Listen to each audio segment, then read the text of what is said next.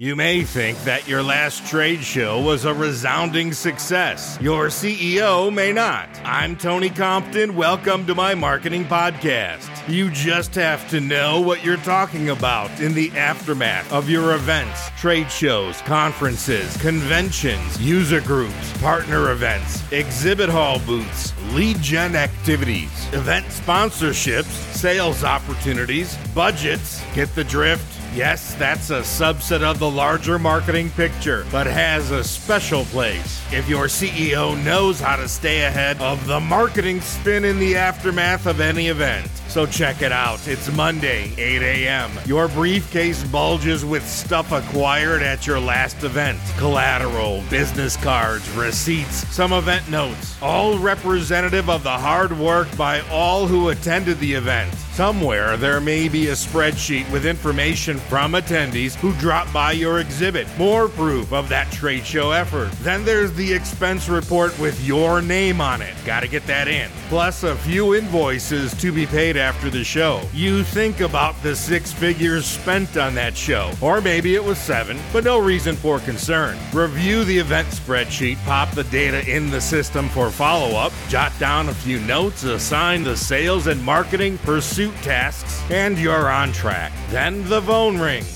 The CEO wants a word about last week's event. When it comes to event and trade show reviews, there are experienced CEOs who own finely tuned radars to identify post-event spin and have the experience to stay one step ahead of the diversionary marketing tactics which try to justify event participation and expenditures. Astute and experienced CEOs want business results, rationale, and sales-oriented answers as to why the company sponsored, exhibited at, and spent money on that show. More VCs, investors, owners, and financial backers should do. And when your answer to the business, marketing, and event question, what did we get for spending money on that event, falls short, your spin won't work with an experienced CEO. Because those social media pictures of your smiling team in your booth won't cut it, no matter how neatly your table drape and giveaway pens are on display.